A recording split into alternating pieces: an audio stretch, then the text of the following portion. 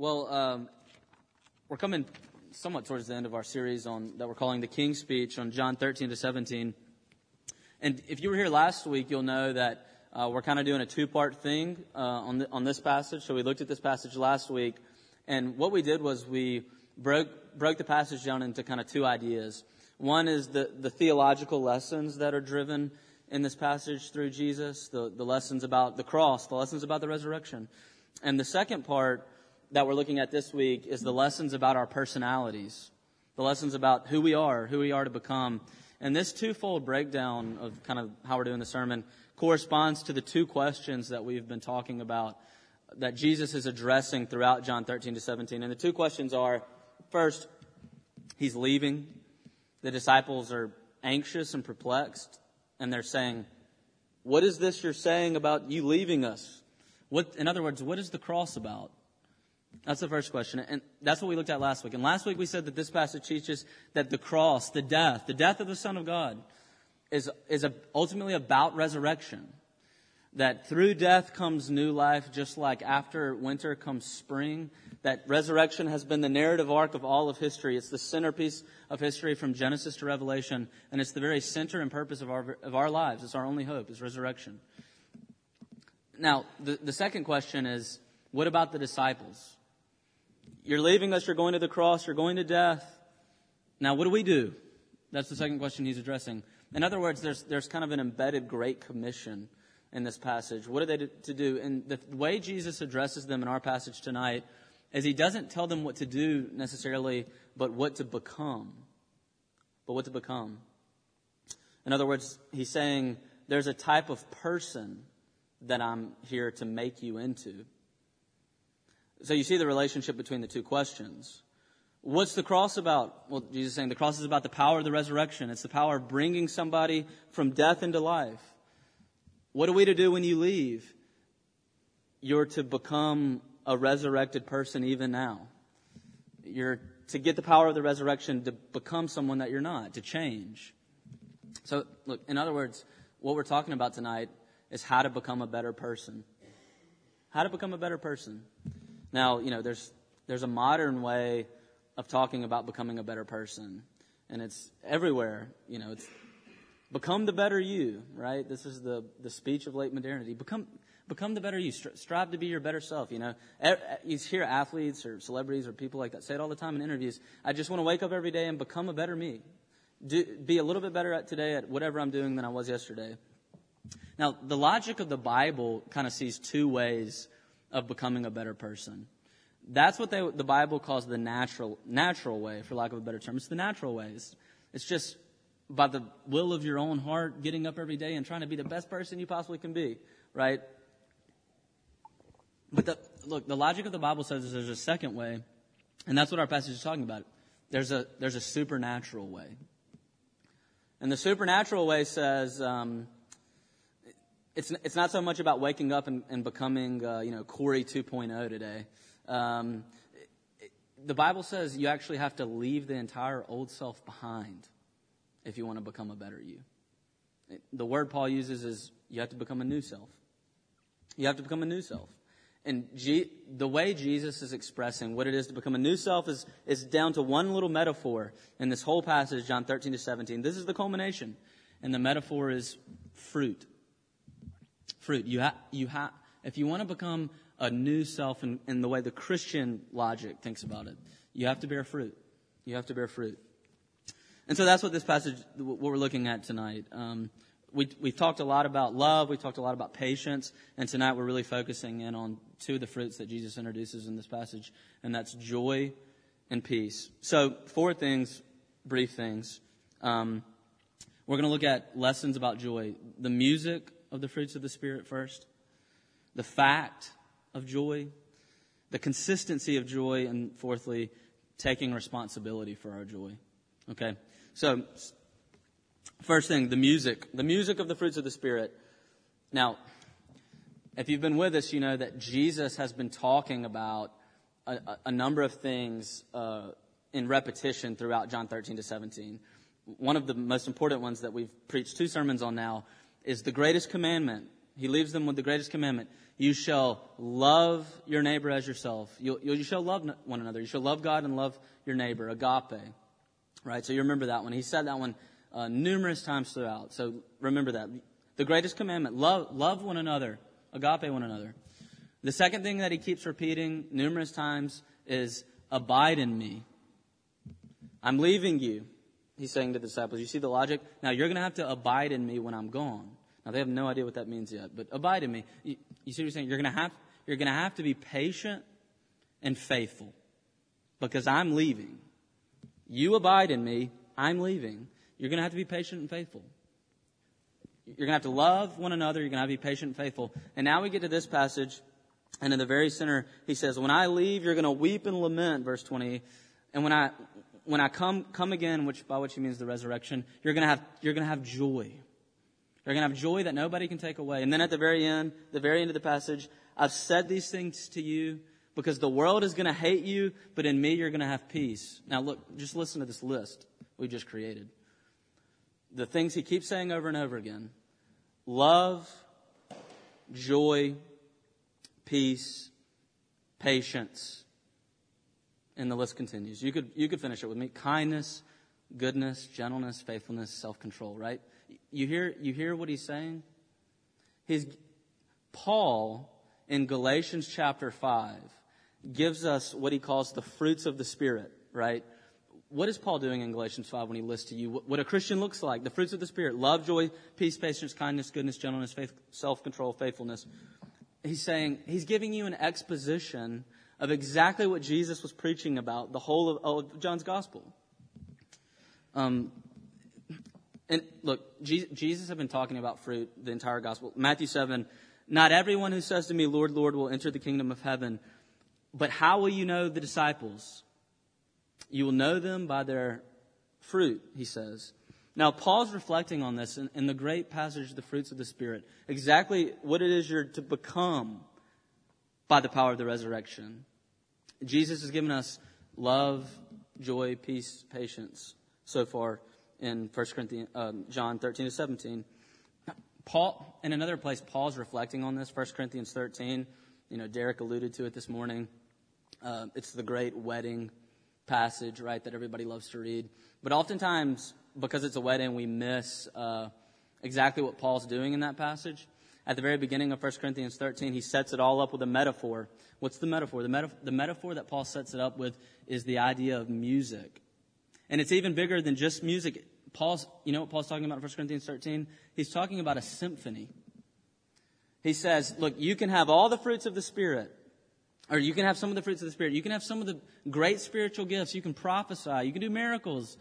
But what does he say? But without love, you're just a noisy cymbal, a clanging gong. You see the picture he's giving you. He's saying, look, listen, without agape, what Jesus said is the most fundamental commandment. You're just banging cymbals together. And the picture he's giving you is an ancient orchestra. You see, he's weaving the fruits of the Spirit and the gifts of the Spirit together. In other words, to try to show us that the fruits of the Spirit exist in a harmony. They exist in a sweet symphony of music that all have to be played together at the same time. You can't have the winds without the strings, right? He's saying if you've got a gift of the Spirit and you don't have love, then all you've got is cymbals clanging together, and that's nothing but noise. Look, here's the point. The reason that Jesus has been talking about love, joy, peace, patience, kindness, goodness in light of the resurrection is because what he's saying is that the person that you are to become in light of the resurrection is a person that, look, you don't just get a little bit of Jesus' patience and none of Jesus' joy, or a little bit of Jesus' joy and none of Jesus' kindness. The fruits of the Spirit only work together. That's what Paul said. They only work in a harmony. They're symphonic. They're polyphonic. They're many-sounding, but they all come together to make a symphony. You can't get one without the other. And that's why he's saying the greatest of all these is love. If you get love, you get what Jesus is talking about in John 16, joy and peace. Joy and peace. So the first thing is this, the theological fact. the fruits of the Spirit are fruits, gifts of the Spirit, and they only come together in the form of a sweet symphony. The form of a sweet symphony. Okay, that's the first thing. Second thing, the fact of joy and peace. Now, the question that we've said already, like numerous times throughout the sermon series, is the disciples are asking, why are you doing this, right? Why are you leaving us? And the reason they're asking that, we said last week, is because, look, in the ancient Near East, the conception of Christ, which means Messiah, is that Messiahs don't leave, okay? Messiahs march into whatever political authority is present at the moment, and they cast down the emperor, and they insert themselves into that location, and they bring in the kingdom of the new heavens and the new earth right then and there. Messiahs don't leave, but Jesus is leaving. So they're perplexed by it. Now, why?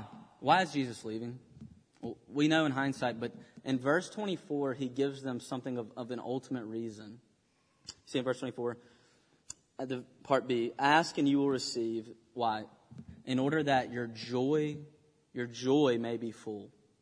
In order that your joy may be full. Now, what does he mean by full? That your joy may be full. That your joy may be, another way to say it is that your joy may be complete. This is a really peculiar Greek word, a particular Greek word. It's the word pleroma. And the word pleroma in all the other instances in the New Testament is a word that refers to the coming of the new heavens and the new earth. And in sometimes the word pleroma in the Old Testament, in the Greek Old Testament, refers to God's actual being, God's very attributes. God's very attributes. You see, he's not saying pray, look at the resurrection so that you may get more and more joy in some type of quantitative sense until your cup is full, right? You keep pouring in a little joy and a little joy and a little joy and your cup gets full. It's not quantitative. It's completely qualitative. What he's saying is that there's a way of being in this world where a person becomes truly what they're supposed to be and therefore truly happy. And I'm not talking about happiness as happy as an emotion, but happiness as a state, a disposition, a way of being, what the Bible calls joy. Now, what is this joy? What is this joy? He's one chapter before Jesus said, 15:11, these things I've spoken to you, that my joy may be in you, and that your joy may be full. So this is the second time he said it, that my joy may be in you and your joy may be full. I was reading a book last year by a guy from Duke Divinity School named Nathan Wiersbe. Fantastic book. You should pick it up, called From Nature to Creation. And it's about thinking about the natural world. And he has a lot of work in there, especially on eating, on Christians thinking about eating. Eating's important for Christians, right? But he tells a story that he's thinking about the book and doing some research. And he's walking down the street one day in North Carolina, and he said, all of a sudden it hit me like a lightning bolt that food tastes good, and it didn't have to be that way. That food tastes good. Oh, the joy of food that tastes good. Every one of us lives for it. You can't wait to get to lunch every day. You live for food that tastes good, and it didn't have to be that way. Now, look, the point being made here is to wake up to the reality that the same thing, and even bigger, even more important, far more important than even food, is that this is the very same thing that's true of joy. Let it hit over you like lightning, that Jesus just said, my joy I'm giving you so that your joy may be full. Right? You hear what he's saying? That by the power of the resurrection, Jesus Christ can communicate to you the fullness of God's own emotional life. It's total and complete happiness, that it can be yours. And it didn't have to be that way. Look, it so didn't have to be that. This is so voluntary that Jesus said, I'm going all the way to a death that I don't deserve so that you can have a joy that you never should have had. You see, the only way he can give you the joy that is his joy is by going to a death he doesn't deserve. That's how voluntary it is. It's a fact that never had to be a fact. Just the lightning bolt of the possibility of being as happy like God. That's one of the simple points here. This is why Christians can't be dour people. Christians can't be dour people. Why? Because one of the primary ways the Bible expresses God's own personality is that God is happy. That God's happy. Just listen to some of these phrases I pulled from the Old Testament. Some of these appear over 50 times. Just listen to this. The joy of God. The blessedness of God. The word blessedness is a word for happiness. The happiness of God. That God and the prophets all the time takes delight in. Fill in the object. All sorts of things. There's a scholar in the States, in the Northeast, named Joel Beakey. Some of you may have run across him, but he tells the story once heard of his own childhood, that he grew up in a tradition, a Presbyterian tradition, and but he said that his home was just incredibly dour, and it was kind of a household of kind of really strict prudishness, and he said he just never really heard the gospel very much as a kid. It was fairly kind of legal. And he said that his dad had just a whole bookcase of Puritan classic works, And he said that when he was 9 years old, he picked up the first book from the Puritans, and by the time he was 14, he had read the whole 17th century corpus of Puritans. Now, this is a special kid. No doubt about it. I didn't do that, I can tell you. So he did, and he said that when he was 14, he believed in Jesus for the first time.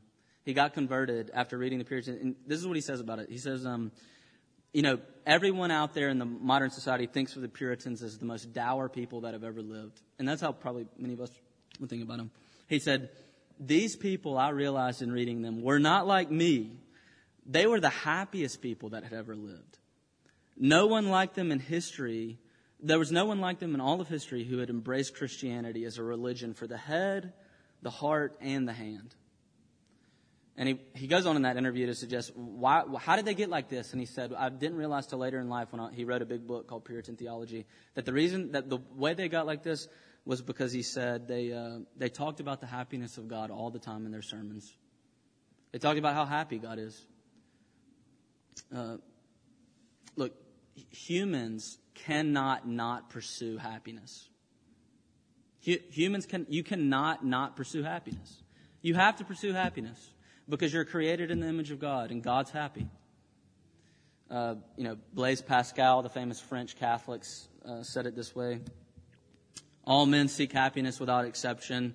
They all aim at this goal, however different the means they use to attain it. They will never make the smallest move, but with this as its goal. This is the motive of all the actions of all of mankind, even those who contemplate suicide.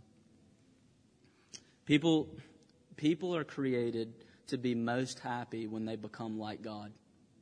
People become most happy when they become like God. The fact of joy. Look, if you're not yet sold on the fact that God's happy, what was Jesus like? Why did Jesus go to the cross? For the joy that was set before him, he endured the cross, despising shame. A Christian can't be without joy because the very purpose that Jesus went to the cross was joy. And what's the joy that's being talked about there in Hebrews? What's the joy? What's the object of his affection? If you read the passage carefully, you'll see it in Hebrews. It was you. The joy that was set before Jesus to make him go all the way to the cross. It was you. It was you. And you see what he's saying in this passage? I've come to give you my joy so that you may be full. You see, Jesus is never more happy than when he gets his church. And the church can never be more happy than when it gets him. That's what he's saying to us at the end of this passage. The fact of joy. All right, third out of 4. The consistency of joy and peace. The consistency of joy and peace. Now, look, if you look at verse 20 to 22 with me, Jesus says, truly I'll say to you, you're going to weep, you're going to lament, and the world's going to be happy. The world's going to rejoice. This is when he goes to the cross. But when I return, the world is going to weep and lament, and you're going to have the fullness of joy. Now, if you read that, you might think what Jesus is saying is that sorrow and joy are the opposites of one another. Right? So when I go to the cross, you're going to be so sad. And when I come again, you're going to be happy. You're going to have joy. So you might suppose that sorrow can only turn into joy. Joy and sorrow are opposites of one another. But if you go to the end of the passage when he talks about peace, 33, I've said these things to you that in me you may have peace. In the world you'll have tribulation, but take heart, I've overcome the world. The difference, the spin that he's putting on it in verse 33 is this. That there's a distinction, the Bible makes a distinction between internal disposition and external circumstances. Internal disposition and external circumstances. In such a way that the external circumstance that you live in may be completely dour, completely terrible, absolute hell. But that the internal disposition of a Christian might be complete, resolute joy in the very midst of absolute external circumstance that looks terrible. That's the distinction he's making. Now, look, the Bible, what's a human? What's a person, right? This is the study of anthropology, the anthropos, the human, the study of anthropology. What's a human? Now, the Bible has its own definitions for anthropology. And the Bible says that a human basically is composed in its faculties of a heart and a mind. That's the basic breakdown. You know this, the intellect, right? You think, and then you have a heart. You love from the heart. You emote from the heart. But the Bible makes even finer distinctions than that. And Christian theologians through all of history have done a little bit more. They've broken down the heart into thinking about the heart according to you have a faculty of desire. You want things in life. You want to eat probably right now. You're ready for me to stop so you can go eat. You want, you have a will. You also have emotions. If you go out and get stuck behind the fringe traffic, you're going to honk your horn and yell, and you're going to get angry. And that's your emotional register of your heart. But a lot of theologians throughout history, like Augustine, have talked about a third category of the heart. And that third category is different from emotion. They call it feeling, but it's not.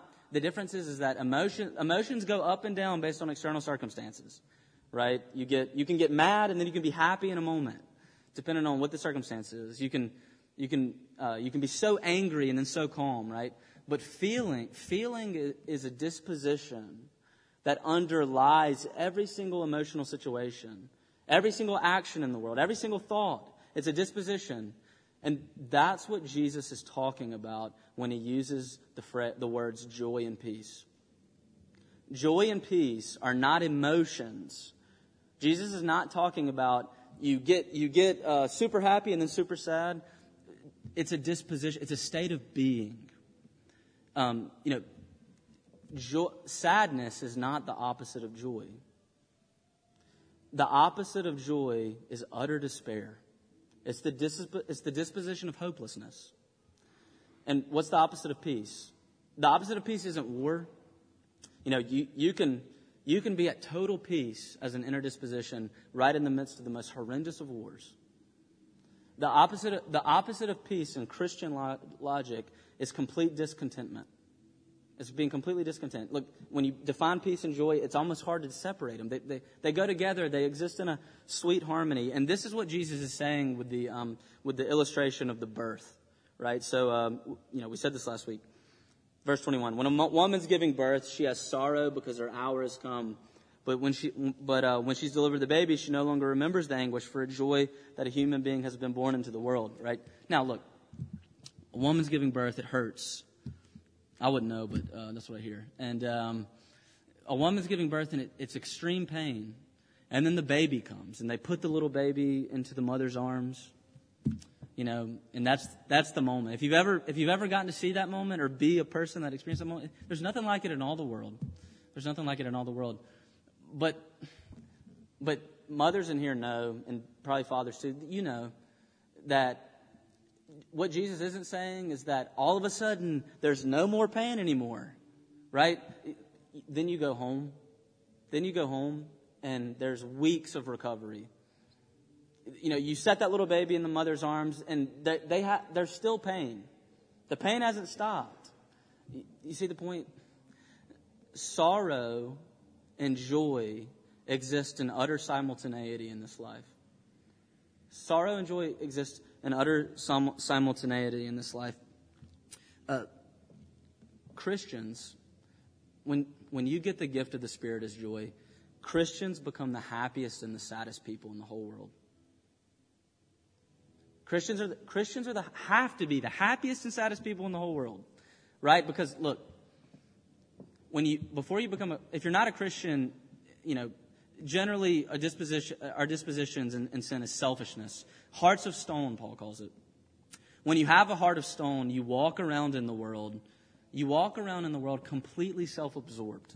That's what a heart of stone is. You're completely self-absorbed. And so the last thing you care about when you have a heart of stone is all the other people's problems in the world. You don't want to hear about other people's problems. You've got enough to deal with on your own. When the heart of stone becomes the heart of flesh, you know what happens to you? Self-absorption breaks, and you start to turn outward from yourself. And when you get a heart of flesh, you start walking down the street and caring about the woes of the world. You start caring about them for the first time in a way you never have before. You see, the Christian is one that can grieve with those who grieves, that can mourn with those who mourn. The Christian goes to the funeral and cries louder than anyone. And the Christian can turn around and be more happy than anybody else ever could imagine in the midst of tragedies. You mourn with those who mourn. You weep with those who weep. You rejoice with those who rejoice. That's what the Christian does, because a soft heart turns you away from yourself. And you actually start to care about other people's problems. And you care about other people's victories. And you care about other people's successes.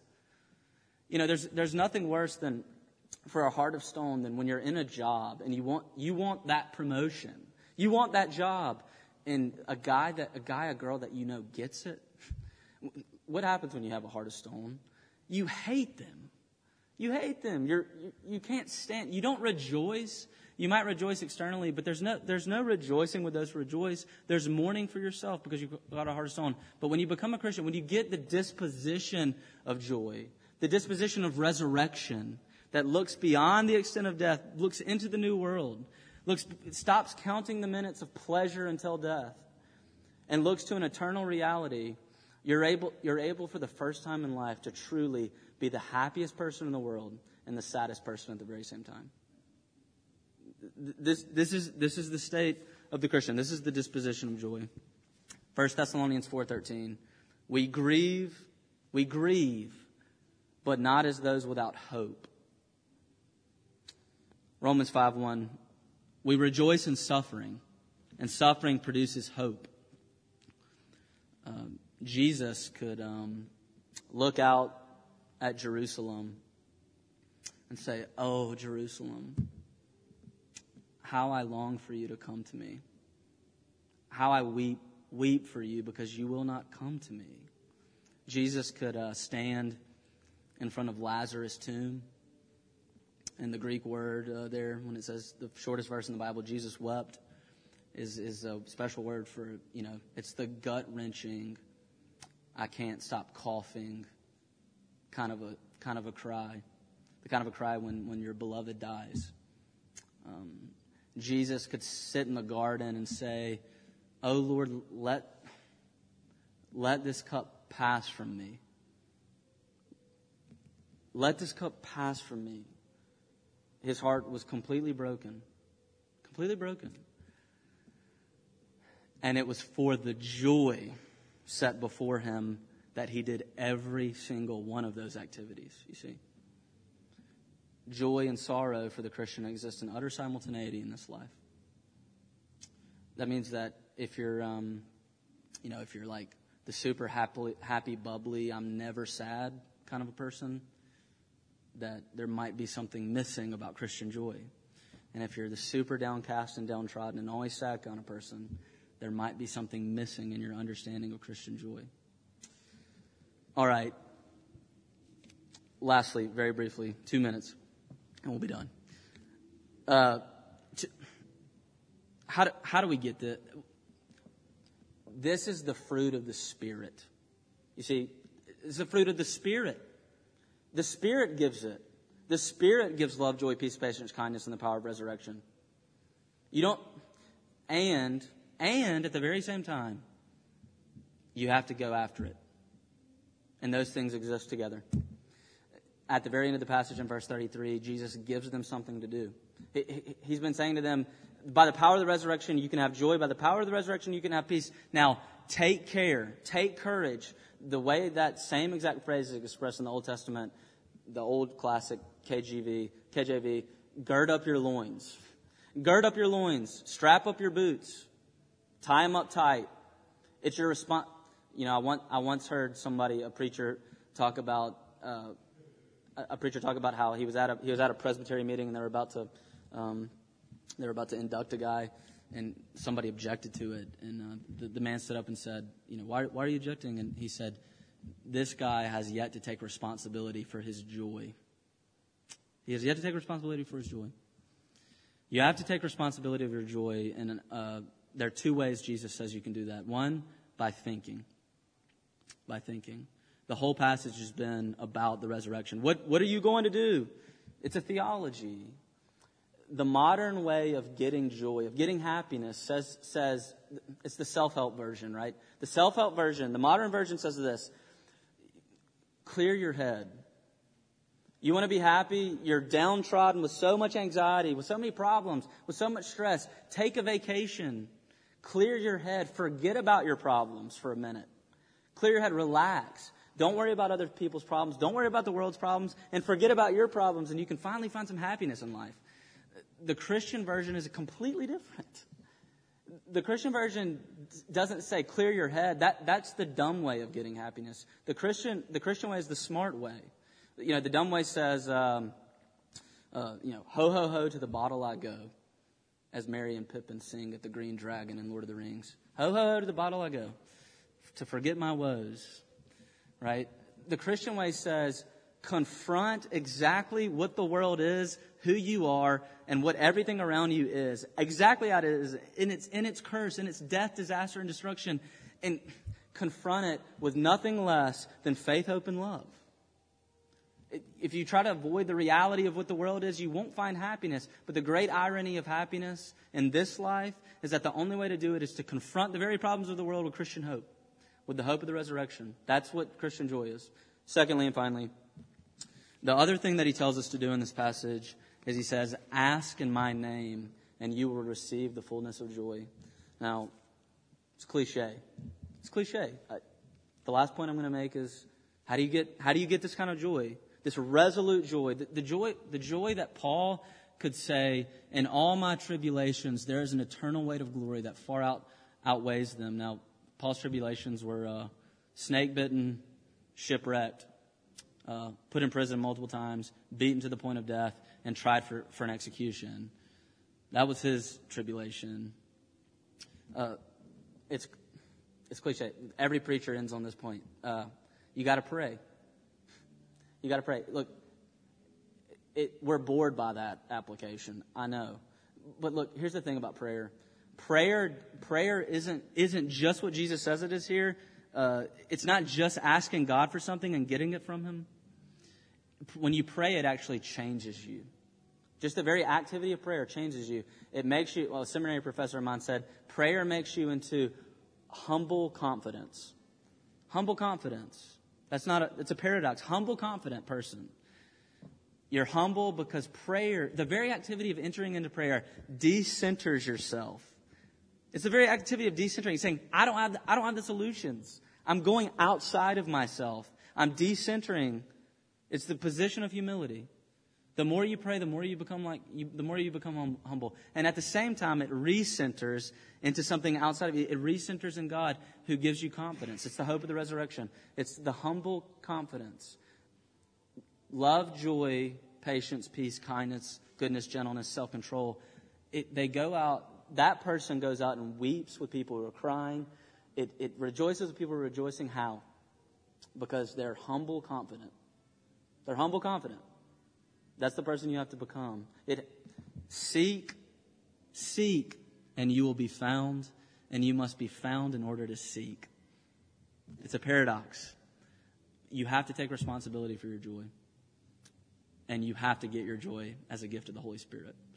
And those exist at the very exact same time. C.S. Lewis, we'll close with a C.S. Lewis sentence. This is he wrote this in a letter to Sheldon Vanauken at the end of his life. It's a Christian duty, as you know, for everyone to be as happy as they can be. It's a Christian duty. Let's pray. Father, we thank you for the word. We thank you for the fact of joy, Lord. We couldn't imagine what it would be like to live in a world that happiness wasn't a possibility. You created happiness. You created joy. So we ask that you would help us to see that joy is a great gift, an end, an ultimate end. It's the disposition of seeing Jesus face to face. And so give us that sweet gift even now as we await the coming of the Lord. And we ask for this in Jesus' name. Amen.